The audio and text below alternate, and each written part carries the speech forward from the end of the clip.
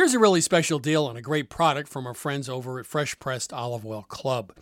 You can now receive a $39 bottle of artisanal fresh pressed oil free if you just pay $1 to help cover shipping.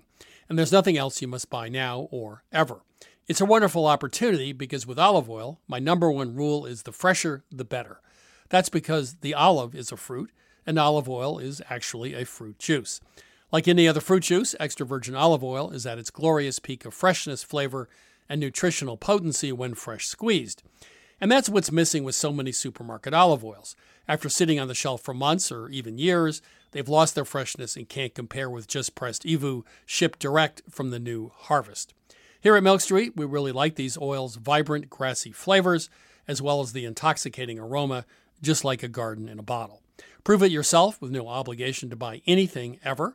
For your free $39 bottle direct from an award-winning artisanal farm, go to getfresh177.com. That's getfresh177.com. One last time, getfresh177.com. I grew up with Vermont farmers who made do with tools they had on hand. A hammer, pliers, and baling twine, of course, for most jobs. When I became a cook, however, I found that having just the right knife or maybe the perfect carbon steel skillet made all the difference. And the right tool also added pleasure to my cooking. I truly enjoyed my time prepping as well as cooking food. And that also goes for a car. The all-new Lexus GX has an exceptional capability that will have you seeing possibilities you never knew existed. Its advanced technology and luxurious interior mean that wherever you go, you'll never go without. And that includes available dynamic sky panorama glass roof, available front row massaging seats, available 33-inch all-terrain tires, and available multi-terrain select. Live up to the all-new Lexus GX, luxury beyond limits. Experience amazing at your Lexus dealer. Buying furniture is not easy. You want well-designed pieces that fit into a modern lifestyle, yet the look should be timeless. And you want a custom experience creating furniture designed specifically for your space. My suggestion is that you check out Cozy, a North American company that thoughtfully designs furniture for modern living. Their high-quality products are delivered quickly and are easy to assemble. Cozy also offers a great range of coffee tables, washable rugs, wall shelving, and credenzas. Their outdoor collection features high-quality modular sofas and sectionals made for outdoor living. You can visit their store in Toronto. Cozy now has expanded from an online market to their first in-person space, or go directly to their website at cozy.com. That's COZEY.com. Transform your living space today with Cozy. Visit cozy.com to start customizing your furniture today.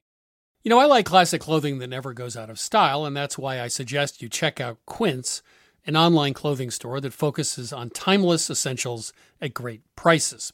I recently bought a Mongolian cashmere sweater for under $100. It's a great sweater and a great deal. Now that warm weather is upon us, Quince has all the seasonal must-haves, like 100% European linen shirts from $30, performance polos, and versatile flow-knit activewear. The best part, all Quince items are priced 50 to 80% less than similar brands by partnering directly with top factories. And Quince only works with factories that use safe, ethical, and responsible manufacturing practices, along with premium fabrics and finishes. Upgrade your wardrobe. Go to quince.com/milkstreet for free shipping on your order and 365-day returns. That's QUINCE.com/milkstreet to get free shipping and 365-day returns. Quince.com/milkstreet. Hi, this is Christopher Kimball. Thanks for downloading this week's podcast. You can go to our website, 177milkstreet.com, to stream our television show, get our recipes, or take our free online cooking classes. Enjoy the show.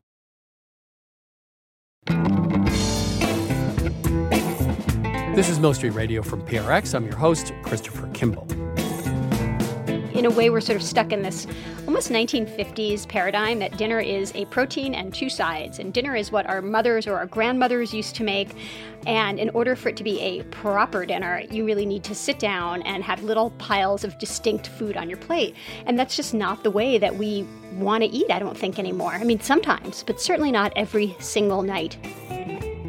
That was Melissa Clark, New York Times columnist and cookbook author. You know, along with electric cars and the speed of the internet, the world of food is changing almost daily. Clark has been on the front lines of What's for Dinner, and her new book entitled Dinner, Changing the Game is a spirited attempt to answer that question. So whatever is showing up for dinner these days, it's not meat and two veg. It's a mashup of cultures and ingredients and techniques that most of us had never thought of a generation ago. I'll be speaking to her later in the show. But first, this week's recipe, peri-peri chicken. Just recently, our editorial director, J.M. Hirsch, got back from Cape Town, South Africa, where he visited a place called Mazzoli's. This is an open-air shack/restaurant, and it's one of the townships where very few tourists end up. So this is a place they grill meat, all different kinds of meat, but it's not just a barbecue joint. There are local bands, people are jumping up and down, they're rowdy. At the restaurant, J.M. spoke to a man named Mishek, who was one of the grill cooks. Welcome to Mazzoli's. This is where the magic happens. Like this place, it brings people together. Blacks, whites, colors, Chinese, from all walks of life. So today at Milk Street, I have J.M. here in the studio to tell me a little bit about his trip, what braai is, I'm not quite sure, and also the chicken recipe we were after, peri-peri chicken. So how are you? I'm doing great. First of all, I don't know why you got to go on this trip and I didn't. As usual, you get the good spots. This is not a place most tourists would ever go, right? I know it's pretty much off the beaten path. You know, it's in the Guguletu township, which is about 11 miles outside of Cape Town. And all of a sudden, the streets just open up. And there's crowds of people gathering around this kind of low-hung building. And that's when the smoke hits you and the smell of the roasting meat. So Mazzoli's it's kind of the center of this long brick building. But outside, that's where all the action is happening. There's probably 50, 60, 70 people lined up for Mazzoli's. People are already braaiing, they're already grilling.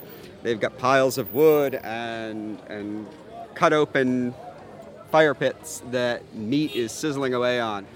And it just smells incredibly savory and meaty and rich here, the whole area. We're not even close to the restaurant yet, and it smells and tastes wonderful. If you manage to get to the front of the line, which for most people it takes hours and hours, but when you get up there, you just kind of point and you tell the ladies behind the counter what you want for your meat. And there are chops, there's sausages, there's chickens, whatever. And behind, don't worry that they're going to run out. There's a guy with an unguarded bandsaw in the back hacking away. He'll give you whatever you want. And this is all raw. Oh, this is all raw, yeah. And they give you a box or a massive carton of your meat. And then, this is very DIY here, you take your bucket or box of meat and you walk down this narrow path. And by the way, maybe walk is a bit of an exaggeration. You kind of slide down because there's a slick of fat on the tile floor. Is this inside still? Yep, you're all inside. Yeah. And you go back and all of a sudden the room just opens up. And you are faced by these roaring infernos. And each fire pit is about the size of a car. And you put your bucket of meat down, and you hope that sometime soon they'll take your bucket and roast it. So we're standing in front of one of three massive bays of kind of a wood-fired braai, wood-fired grill. And there's a thick, heavy-duty iron grate over these coals. And Ricardo is using this twisted metal pole to just keep plucking the meat, turning it, moving it around. And to me, it just looks like an incredible amount of meat on there. But he's got it organized. It's an amazing system where the meat itself divides the different orders. And these orders are coming in these massive enamel metal bowls. And it must be 10, 15 pounds of meat per bowl. In theory, they'll call you when it's done, but that never happened. Everybody just kind of crowded around in this compact room and waited for the meat to be cooked. In our case, it took about 3 or 4 hours. They've grilled it and they've tossed it back in the bucket. They slather their secret sauce on it. They hand it back to you and they tell you to get out. And you work your way back through the dark tunnel, back through the crowds in the front deli, and you go next door. And where there's this covered area that is just a massive meat party.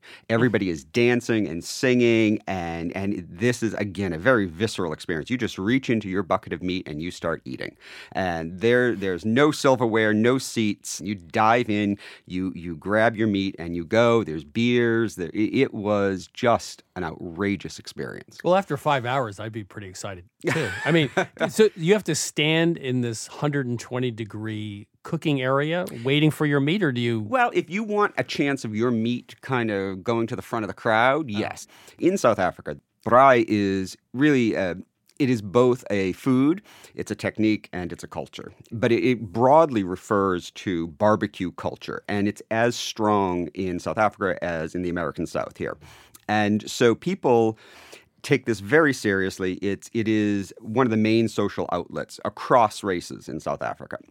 So talk about the food. We brought back the piri-piri chicken, which I thought was, it's quite different than what I thought it would be. So what is it? So like I said, there's a spectrum of braai. At Mazzoli's, it's very basic. They dust the meat with some sort of seasoning blend, and then they grill it, and then they sauce it. And so piri-piri at its most basic is a red chili sauce.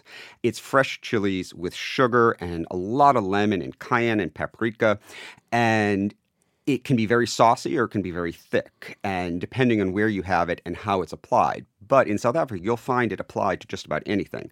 I had it on shrimp, I had it on chicken, I had it on sausages. One of my favorite things, which is going to sound very odd, but was a soupy bowl of chicken livers. And you literally eat with a spoon, and it was phenomenal. The sauce just has this richness. It's sweet. It's got heat. It's got some tang to it from the lemon.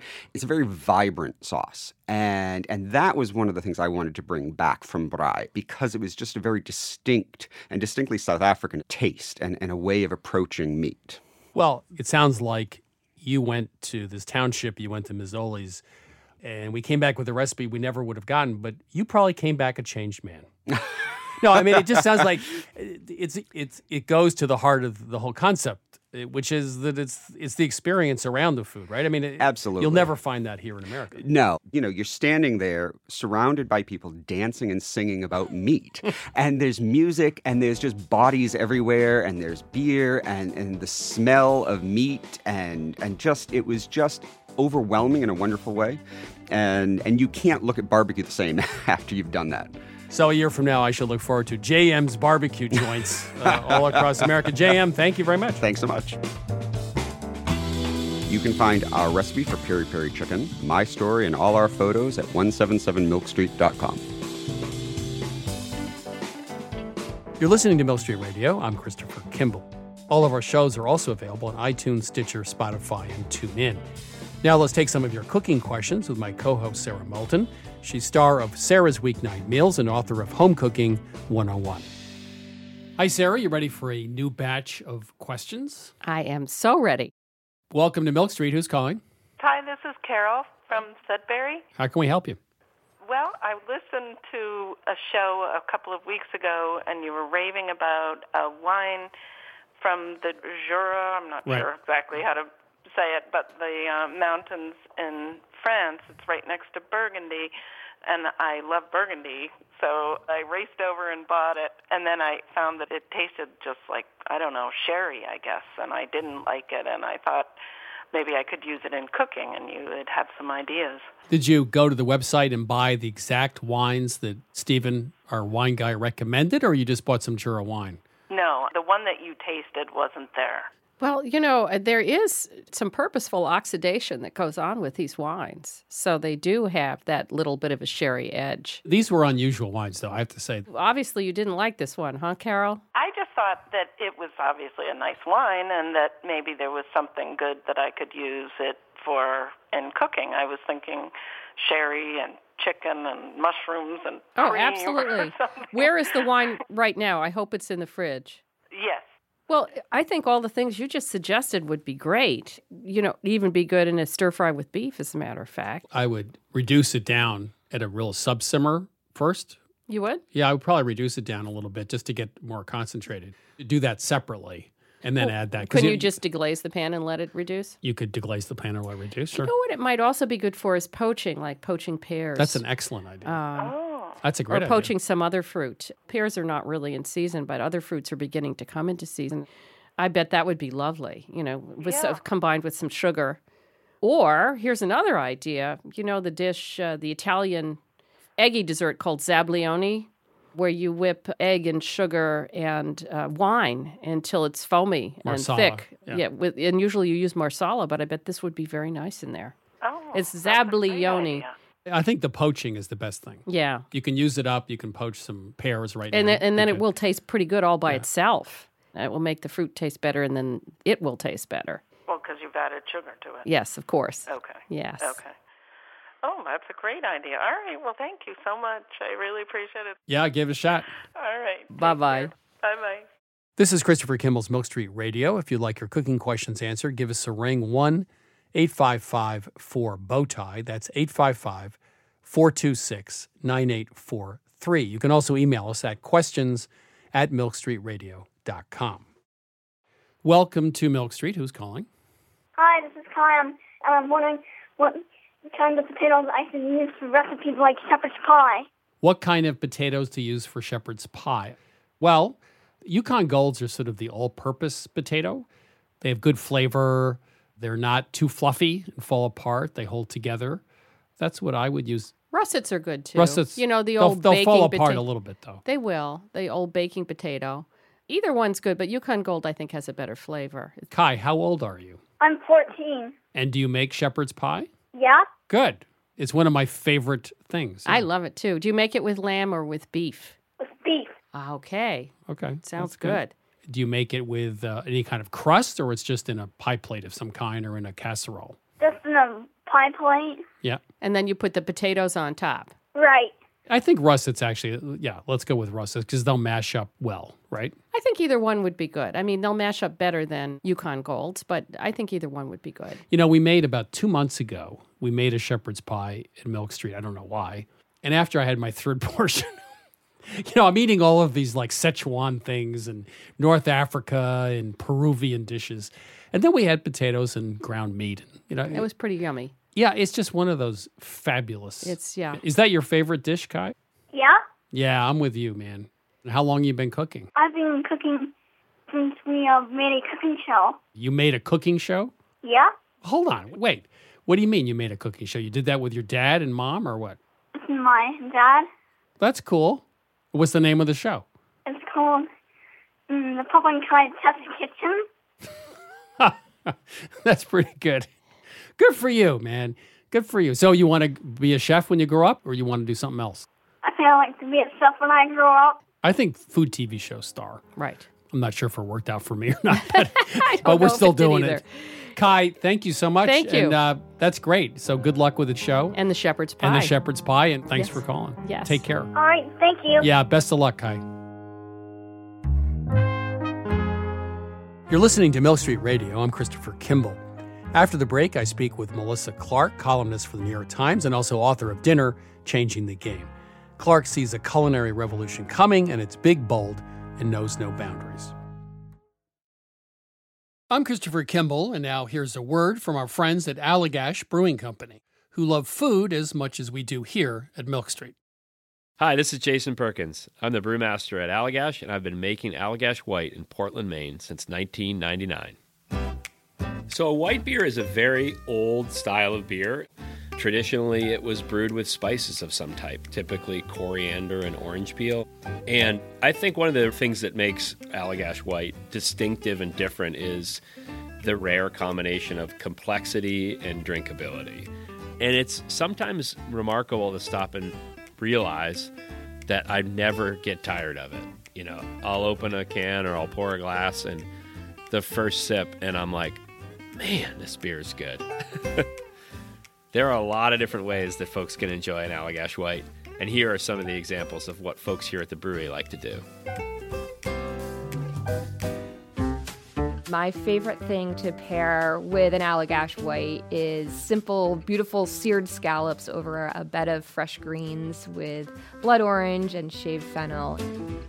My favorite would probably have to be like an Italian or a hoagie, capicola, pickled vegetables, crusty bread. It's got that nice lemony, zesty character that just gets you ready for the next bite. The ultimate pairing for me is this dish called bosam, which is this like big pork shoulder with like salt and brown sugar. We also call it candy pork in my house, and a little like scallion ginger sauce. It's like lettuce, rice, pork, sip of white, lettuce, rice, pork, sip of white, and it's just perfection. My other top choice was like a hot dog.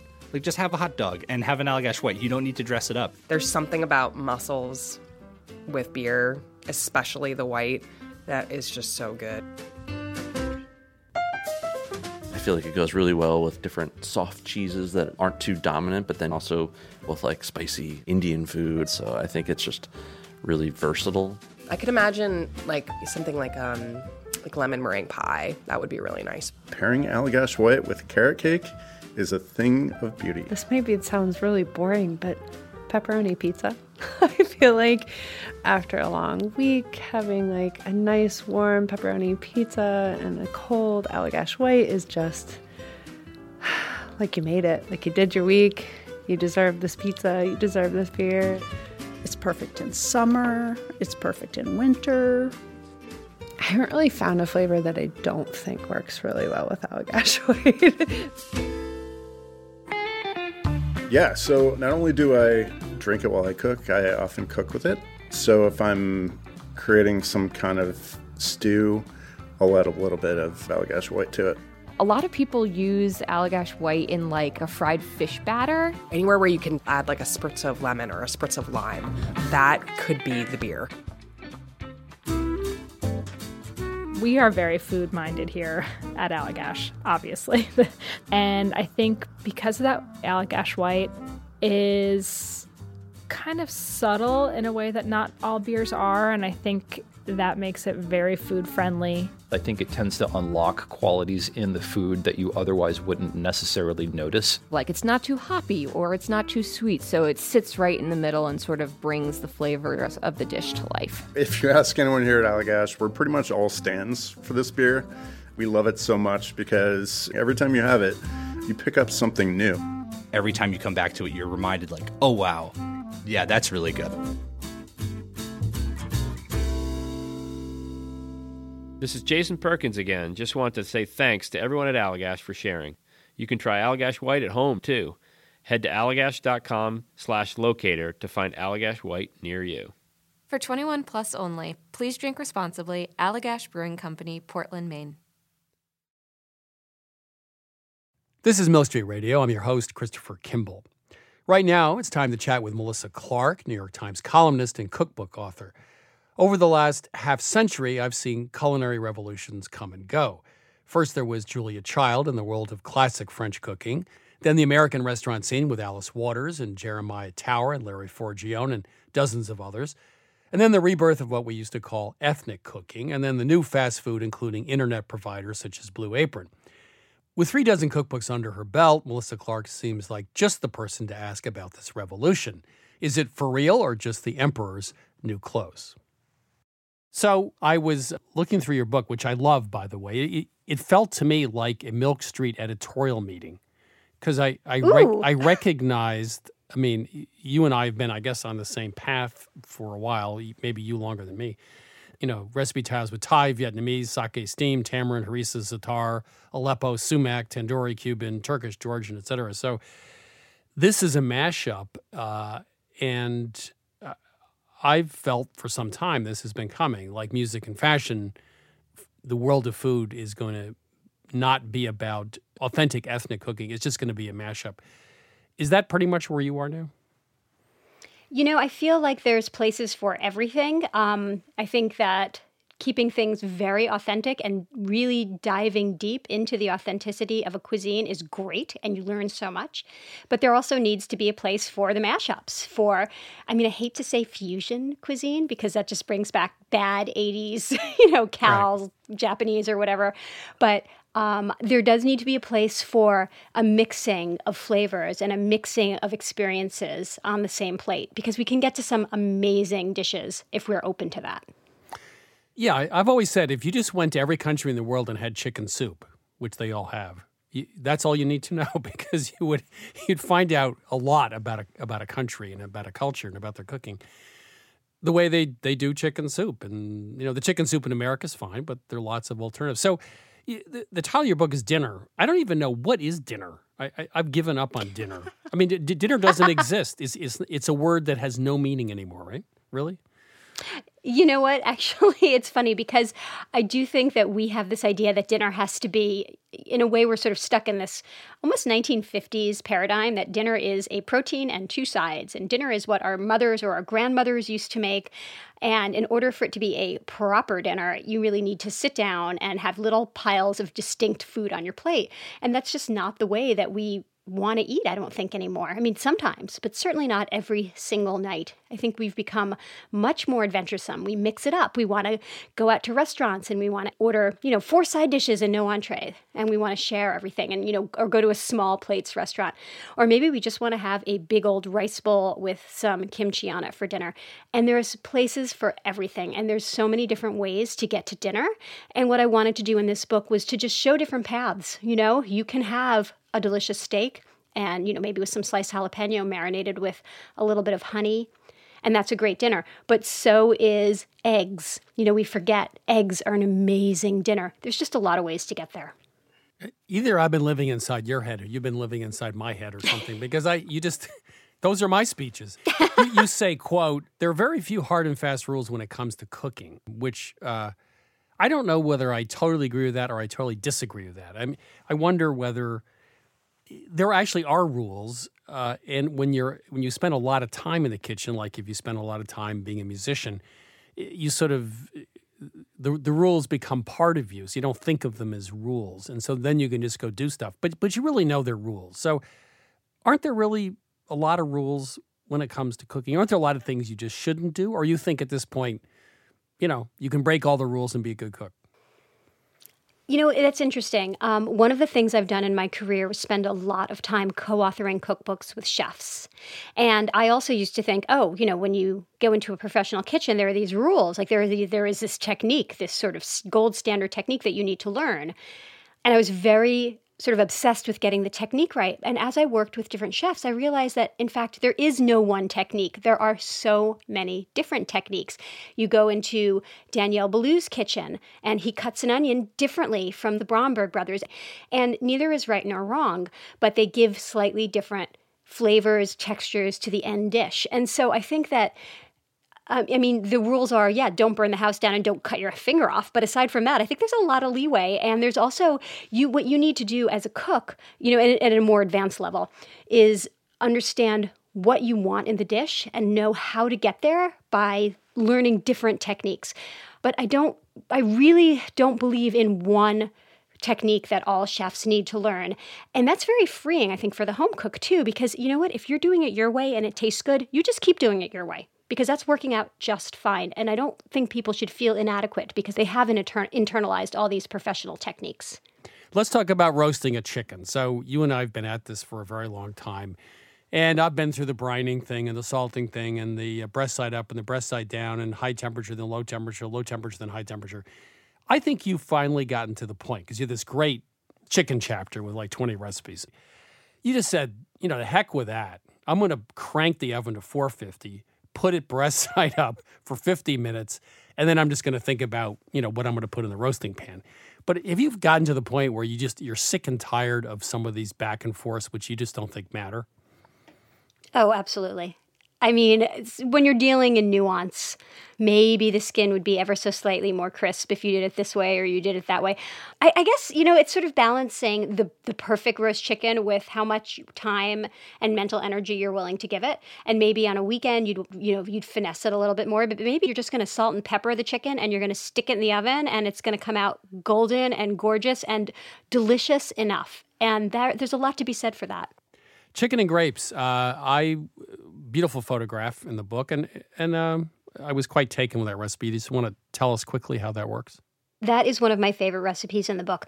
Well, first of all, the chicken is spatchcocked, which as I really truly believe, and I know that you're with me on this, it's a quicker way to get a roast chicken.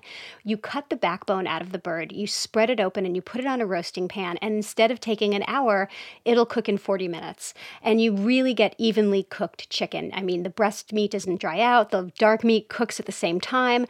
And while that chicken is on the roasting pan, I love a sheet pan supper. I love putting other things on the roasting pan at the same time to create a more interesting meal. And grapes. Grapes are just one of those ingredients that we forget are wonderful cooked. I mean, we give them to our kids, we put them in fruit salad, but we don't cook them, not very often. And when they roast, along with the chicken, bathed in roasting chicken juices and garlic and olive oil, they get caramelized, they shrivel, they're still juicy and sweet, and then right at the end, I hit them up with a little bit of vinegar, which just adds that tartness to their sweetness. It's such an easy dish, and it's such a beautiful dish. There was another recipe that really caught my attention, the herbed Parmesan Dutch baby. You want to talk about that? Yeah, so Dutch baby, also called German pancake, is basically about the magic of eggs.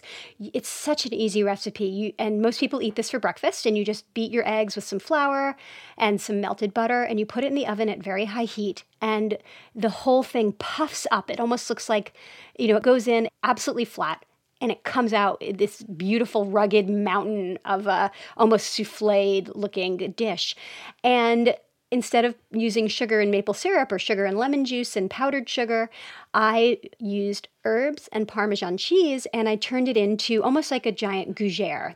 I think it's a fantastic dinner. Serve it with a salad and some red wine, and it's just this very whimsical way to have dinner. But it has eggs, it has protein, it's got cheese. So I think back to what we were talking about before, there are so many ways to get to dinner. And what I really wanted to do in this book was offer people choices, things they wouldn't think of themselves, but that were very easy to do.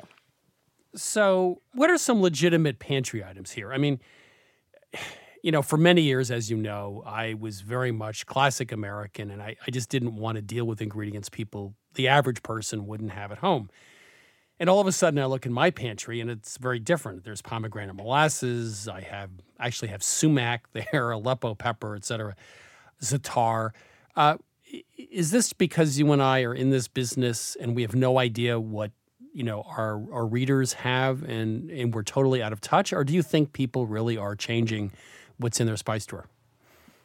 I think people are absolutely changing what's in their spice drawer. And I do think that maybe you and I are one step ahead of them. Like, I think people maybe they have the za'atar, and I think they're starting to have a lot of different kinds of chilies for sure. I think they have fish sauce. I think they have sriracha and different chili pastes. Pomegranate molasses is kind of on the edge, but the more that we give them recipes and reasons to buy these things, the more likely they are to seek them out. And then once they have them, the more likely they are to use them in their everyday cooking. So I really feel like it's important. I mean, I get the idea of you don't want to freak people out with ingredients that they've never heard of and they can't get, and you don't want to make them resentful. But on the other hand, if you don't ever sort of stretch them and challenge them, then you're going to deprive them of deliciousness. So I do think that it's about striking a balance there. And in my book, I have the opening chapter is all about how to set up your pantry, and all of the things that you just mentioned, I think people should invest in. They should just, go to a really big market, or Whole Foods or somewhere, or order on the internet, do one big shopping, lay yourself in with supplies, and then once you've got the stuff there, you're going to find ways to use it, especially if you like the way the things taste. Like pomegranate molasses. I mean, Chris, do you use that? I use it all the time. I put it in salad dressing. It's my secret ingredient. I put it on vegetables. I love it. Yeah. Here's my theory. So over time, it's sort of like being in high school and wearing terrible clothes, right? And then you get out in the world and you start to develop a sense of your own style, whatever that might be. Do you think that pretty much describes the way most people grow up in cooking, that they start off, they don't really know what they like or what their style is, but over time you really develop a very clear sense of your style of cooking? Or do you think, based on your book, that you have 50 different styles? It just depends what you're in the mood for. I hope I keep changing. I mean, I definitely have more of a fashion style in that I don't really have any fashion style than I do cooking style, in that I have many cooking styles. I am always looking to learn something new, to try something new. I guess, you know what my style is? If I was going to define my style in a way that it has become very entrenched and is getting more entrenched over the years as I cook more, it's I cannot stand fussiness. I want to cook things in a streamlined way, using as few dishes as possible. I want my cleanup to be easy. I want my technique to be easy. I just don't want to fuss. I have less patience. So maybe that's a bad thing, but I feel like that is definitely part of my style that is growing larger. But in terms of the ingredients and the flavors, like that keeps growing and changing. I want to learn more. I want to taste more. I just want to keep expanding. There's so many ingredients and culinary styles I haven't even, I don't know anything about Burmese cuisine, and I just got a cookbook and I cannot wait to dive in. So where is this all headed 10 or 15 years from now? Do you think we won't recognize how people cook in 10 years, or do you think it'll be just a slow extension of where we are today? That's a good question, actually, because things are moving really quickly and we are learning new influences, and we have such access to all these different ingredients almost instantaneously in a way that we didn't. But at the same time, you also have this movement of getting simpler. You have a very, I do think that we're also going to continue to get more interested in local food. And with local food comes limitations. So on the one hand, you can get any ingredient you want in a matter of, 24 hours. But on the other hand, it's going to take an entire year to grow that amazing tomato, that's like this perfect thing. So I think there's tension there. And I think that tension is going to become even more apparent in the future. That was Melissa Clark, New York Times staff reporter for the food section, also author of the new cookbook, Dinner, Changing the Game. History is full of revolutions, and they almost always involve what is now called creative destruction. One society is destroyed to make way for another. And of course, historians often conclude that in the long run, this destruction, sometimes on a massive scale, is necessary to bring humanity into the future. Now, in the culinary world, we're on the brink of a new world order. We're about to be inspired by everything, not just our own thing. Now, I don't want to give up my apple pie, but I do want a seat at the culinary table of the future. So I'm hoping that I can have my cake and eat it too.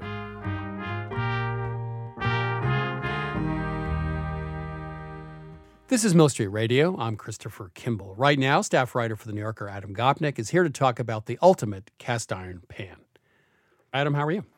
I am very well, Chris. How are you? I'm good. And to what heights shall we aspire this week? Well, I have a story to tell you this week about old and new. I live in an apartment building in New York, and one of the oddities of many New York apartment buildings is that they do not have gas lines, and you have to use an electric stove. I've been using an electric stove here for, 15 or 16 years, an inherited electric stove, and I think everybody knows the disabilities of electric stoves, how slow they are to heat up, how you can never get that kind of top heat, that kind of spinal tap. This goes to 11, heat we love when we're searing and browning and so on. So for Christmas, my family conspired to surprise me with an induction range, which, as I'm sure you know, cooks through magnetic principles, which I don't begin to understand, but which does a reasonable job of imitating the sudden ascension, the quick hit, and the powerful sear of a gas range. The one catch with an induction range, as I'm sure you know, is that what you cook with has to be magnetic. It has to be something that is easily magnetized. In fact, you have to walk around with a little magnet in your pocket when you go to cookware stores to make sure that the magnet sticks so that the induction range can do its magic. Sadly, Chris, almost all of my cookware was copper that I collected or bought in our years in France. The ideal thing to cook with on an induction range is, therefore, cast iron.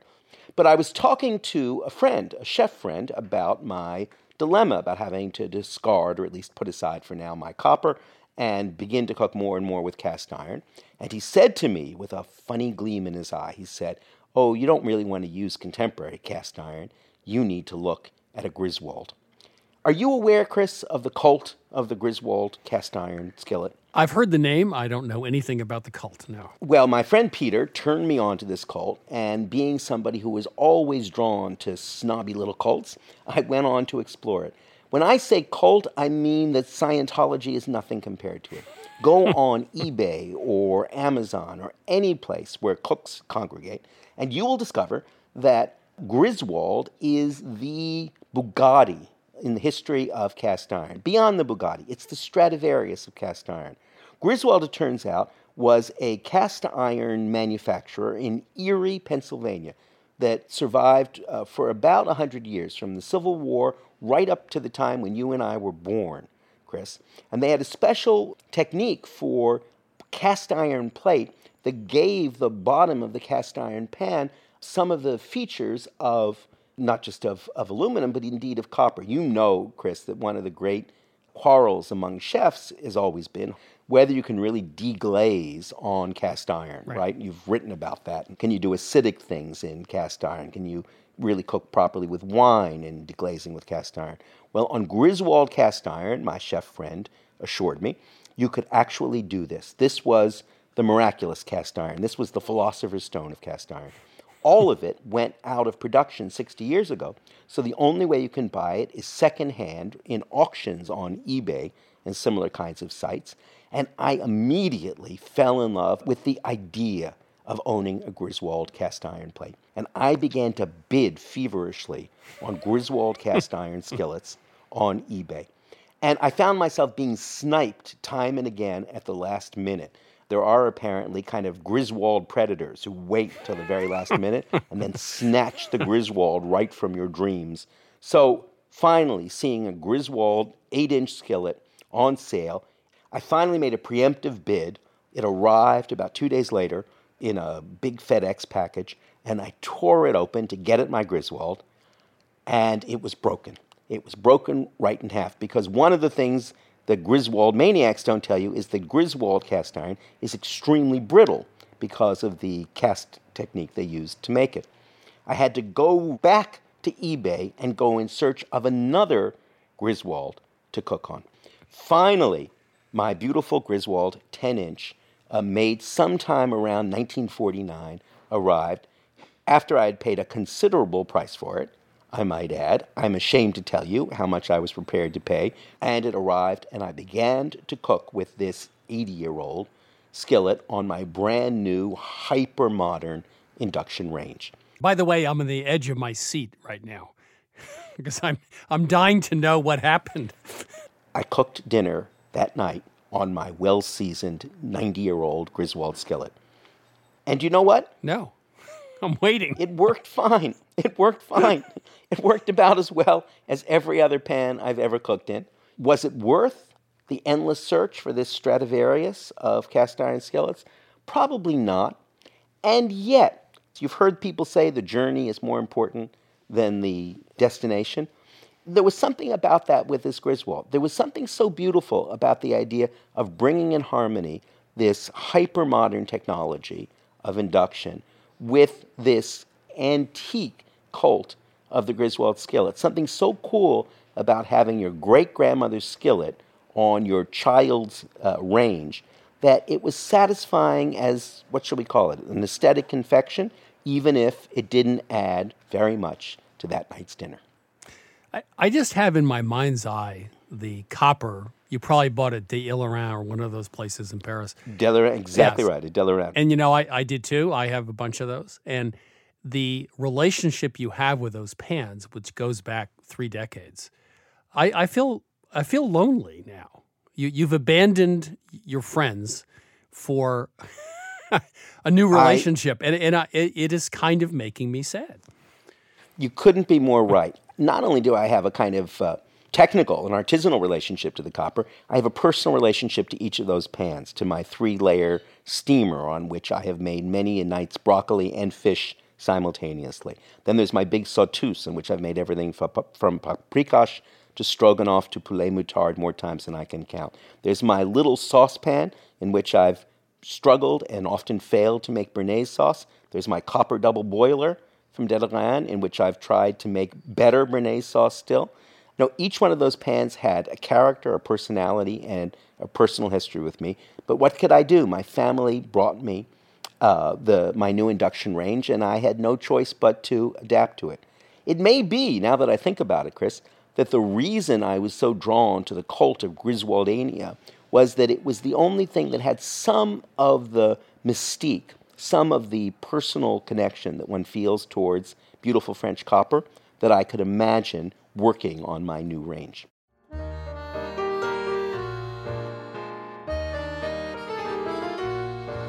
That was Adam Gopnik, staff writer for The New Yorker. After the break, more of your culinary questions with my co-host, Sarah Moulton.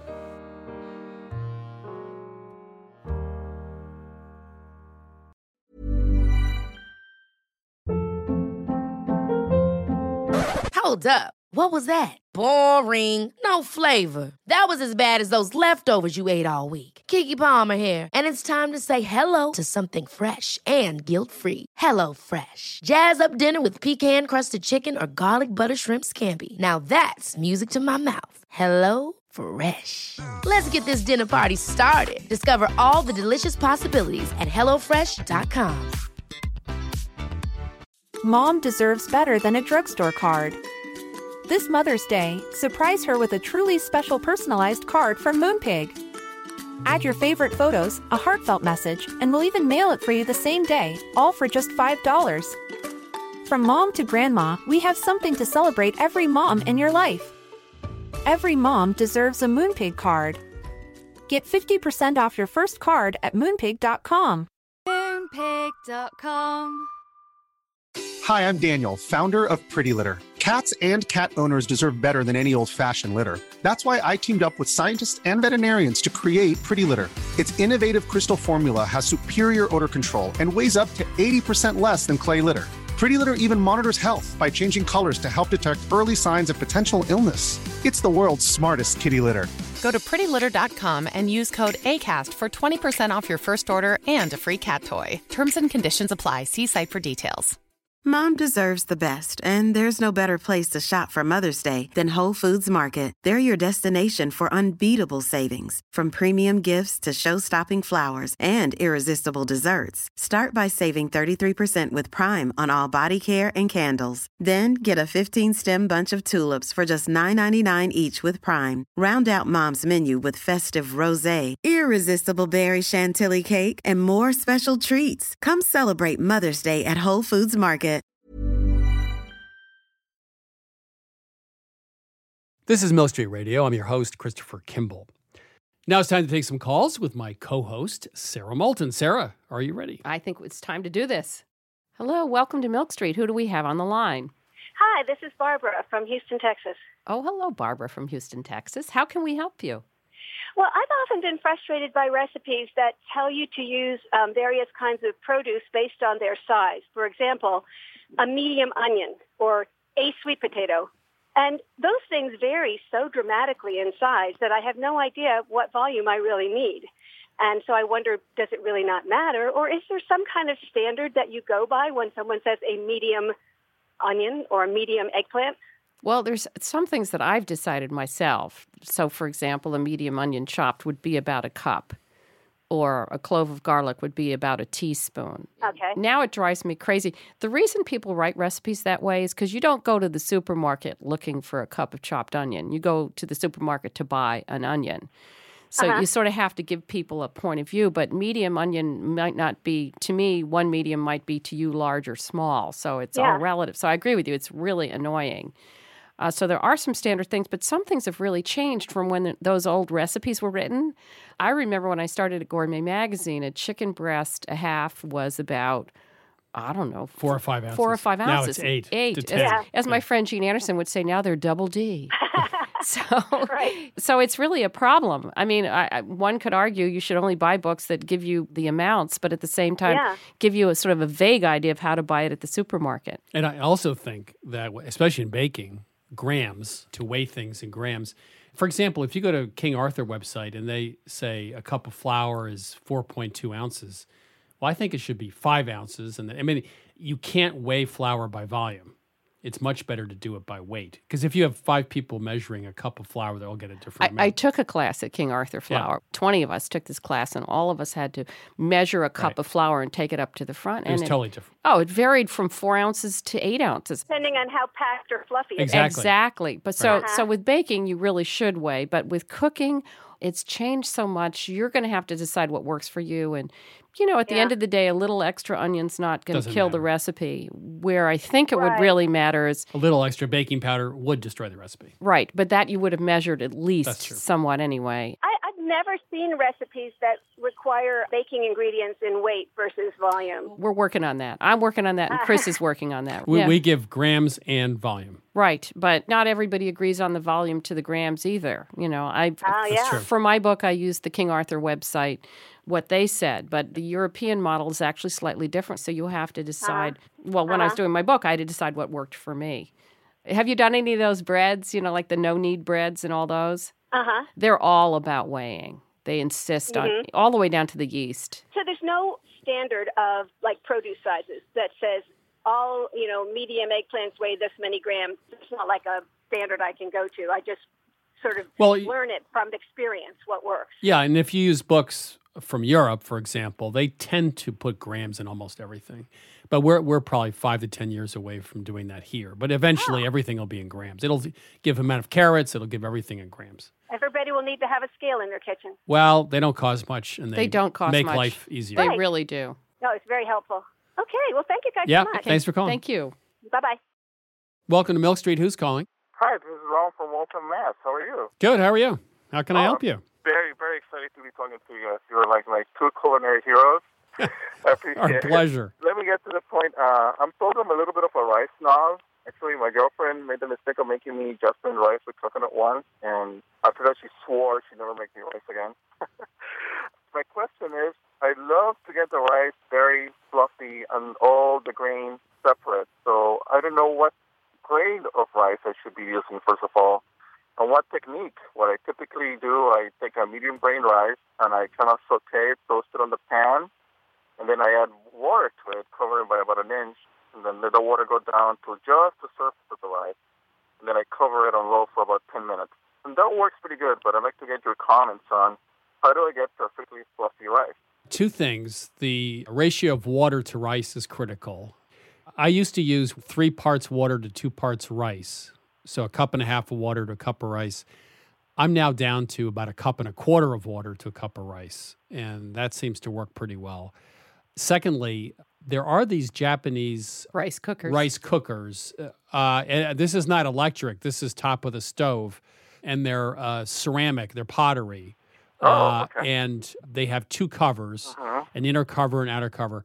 And I don't know why they work so well, but they work great. We tested it against a regular rice cooker and a regular stovetop method, and the rice was 50% better. Donabe is sort of the style of pot. You could look at Amazon, I guess. Donabe? Yeah, Donabe. They're really good. They're not cheap. I think they're $60 or $70, but they make terrific rice. Now, one other thing. We just found a Korean medium grain brown rice, but it's sort of in between brown and white. It cooks in about 18 minutes. It's called Sukoyaka, Sukoyaka. You can get it at Amazon. Well, excellent, because that was my next question. I can't for the life of me make brown rice correctly. No, this is great. It drives me crazy. Well, it's partially hulled in a way where it cooks faster, but it has a lot of flavor. Okay. And that's cool. It's I'm glad so to learn about good. that. It's Sukoyaka brown rice, Genmai. It's terrific. Well, thank you both very much for the suggestions, and I really look forward to listening to you on the show. Thanks for everything you've both done for Thank the you. cooking world. We really appreciate it. Pleasure. Bye-bye. This is Milk Street Radio. I'm Christopher Kimball. If you'd like your cooking questions answered, give us a call anytime. The number, of course, is 1-855-4BOWTIE or 1-855-426-9843.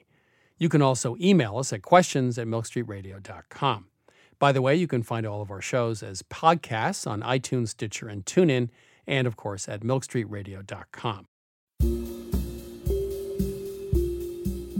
This week's Mill Street Basic is on preparing nonstick pans for baking. Well, hear the bad news. Nonstick baking pans are unfortunately not nonstick. They're sort of low stick. So every time you want to use one, you have to grease it before pouring in the batter. And this is especially true of bundt pans. So the easiest method is to use a baking spray, which is a nonstick spray that also contains flour. But with cakes with a high sugar content, we recommend that you use a second method. Use your fingers to coat the inside of the pan with softened butter, and then add a tablespoon or two of sugar to the pan. Shake and turn the pan until the sugar coats the butter, and then pour out any excess. Now, this produces a foolproof release and also gives the sides and bottom of the cake a really pleasant, sugary crunch. Now it's time to chat with Nikki Giovanni. She's an American poet and activist. She's a university distinguished professor at Virginia Tech, also been awarded 7 NAACP Image Awards, nominated for a Grammy, was a finalist for the National Book Award. She's also authored 3 New York Times and Los Angeles Times bestseller. She's here today to talk about her grandparents and the recipe that kept their marriage alive. Welcome to Milk Street. Oh, thank you. Let me just read a couple quotes from you. I've been considered a writer who writes from rage, and it confuses me. What else do writers write from? I write from interest and love, mostly a lot of love because I'm getting old. Bonnie Raitt teaches us, life gets mighty precious when there's less of it to share. We're here today to talk about a recipe, a smoked rack of lamb. Maybe you could just briefly tell us how you make it. Oh, well, everything in the world to me starts with olive oil. So you have to get your olive oil. And garlic. You have to have garlic. I really prefer fresh garlic. And what you're doing with the smoker is you're getting some good wood. And you're putting it to one side and the lamb is on the other. The first thing you're going to do with the lamb, of course, is you're going to brown it. And then you're going to move it over. And the next thing that's really, really, really important is to leave it alone. And that's the truth. Nobody ever wants to leave it alone, but you leave it alone. I recommend a glass of champagne because I drink a cheap champagne that I love a lot. So I have a dog. Her name is Cleo, and we don't let her have champagne, but she goes in the house with us, and we just sit down and let it just smoke through. My mother, both my mother and my grandmother were wonderful cooks. Mommy did everything with bay leaf, but grandmother did almost everything with nutmeg. And so even though it's lamb, and you might say that makes it too sweet, it just kind of brings it out. Just, you kind of rub it in. It just brings out something different. So this is a rack of lamb, right? This is a rack, yeah. Okay. I like the rack because I like bones. And Cleo, of course, likes bones. I had a rack of veal the other day, and of course it made Cleo just crazy because she was just waiting for me to get finished so she could get the bone. Well, she's a puppy right now, but I like to sit and chew on a bone, and I watch Jeopardy a lot, so I sit and watch Jeopardy and laugh. So the recipe is a rack of lamb, some nutmeg, some olive oil, a bottle of champagne, and a puppy, right? Yeah, and I would add one other thing, smile. And a smile, yeah. It's always good to smile. And I think I was laughing. I was out in Kansas the other day, and the kids were saying, what do you do? I said, I think it's good to fall in love, too. And, of course, again, I'm back to my Bonnie Raitt period, just in the nick of time. I'm 73. So it's really nice to just sit around and kind of smile and say, oh, yeah, this is what it's all about. I'm cooking for someone, and I'm eating with someone. That's what life is all about, isn't it? You're right. That is what life is all about. I think that's interesting. You point out that while it's cooking, it's that time out, right? Isn't that it's time out? It's something's cooking. You're busy, but you're sitting having a glass of champagne. That's the nicest part of the day, isn't it? Well, it really is. But I'm also competitive because I am a poet, and I've been watching a show called Beat Bobby Flay. And so I'm trying to figure out how to get on Beat Bobby Flay because I know I could beat Bobby Flay. And I'm just thinking, well, I need to get on the show because I would love to beat Bobby Flay. The trick is the jury. So I'm going to bring my 3 poets. I'm not going to let Flay bring his culinary experts. Oh. I'm going to bring the poets. Pack the jury box, huh? Yeah, you go. So this was there's a story behind this with your grandparents. And well, my grandfather graduated Fisk University in 1905, and my grandmother was at Albany, Georgia, but she was only allowed, because of the age of segregation, to go to Albany Normal School. And so when Grandpapa moved back home, of course, he had a wife, but then he met grandmother. And I really don't know how they fell in love, but it got to the point he was walking past her house every day, and he was asking his friends to ask her for ice cream. Grandmother always loved ice cream. And grandmother adored pineapple. And after I went to live with them, we're in Knoxville, Tennessee, Grandpapa, he would come back home and he'd have to walk up the steps. And he'd say, Louvenia, I got a pineapple.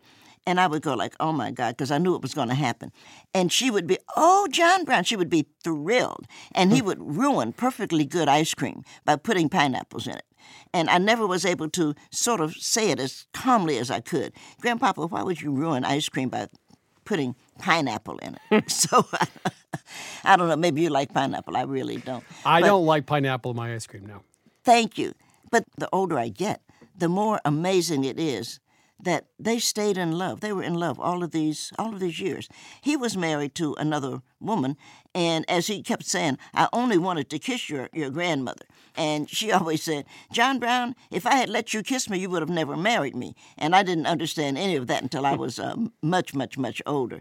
But he did get a divorce. He divorced his wife, and he wanted to marry grandmother. And actually, he didn't much care what they thought because he was in love. I always said, well, if I'm going to be married, that's what I want. I would want it to be exactly what they had. That was Nikki Giovanni, an American poet and activist. You know, growing up, I knew some real characters, beatniks, political agitators, fishing guides in three-piece wool suits, and folk singers with battered guitars. Nikki Giovanni would fit right in. Frisky, outspoken, and bullish on life. She's the smart, kooky person you want to sit next to at a party. But that doesn't make her old-fashioned. That kind of fashion just never goes out of style. I'm Christopher Kimball. As always, you can listen to our weekly shows on iTunes, Stitcher, TuneIn, and Spotify. Also on our very own website, which is milkstreetradio.com, where you can also download each week's recipe. We'll be back next week, and thanks for listening to Milk Street Radio.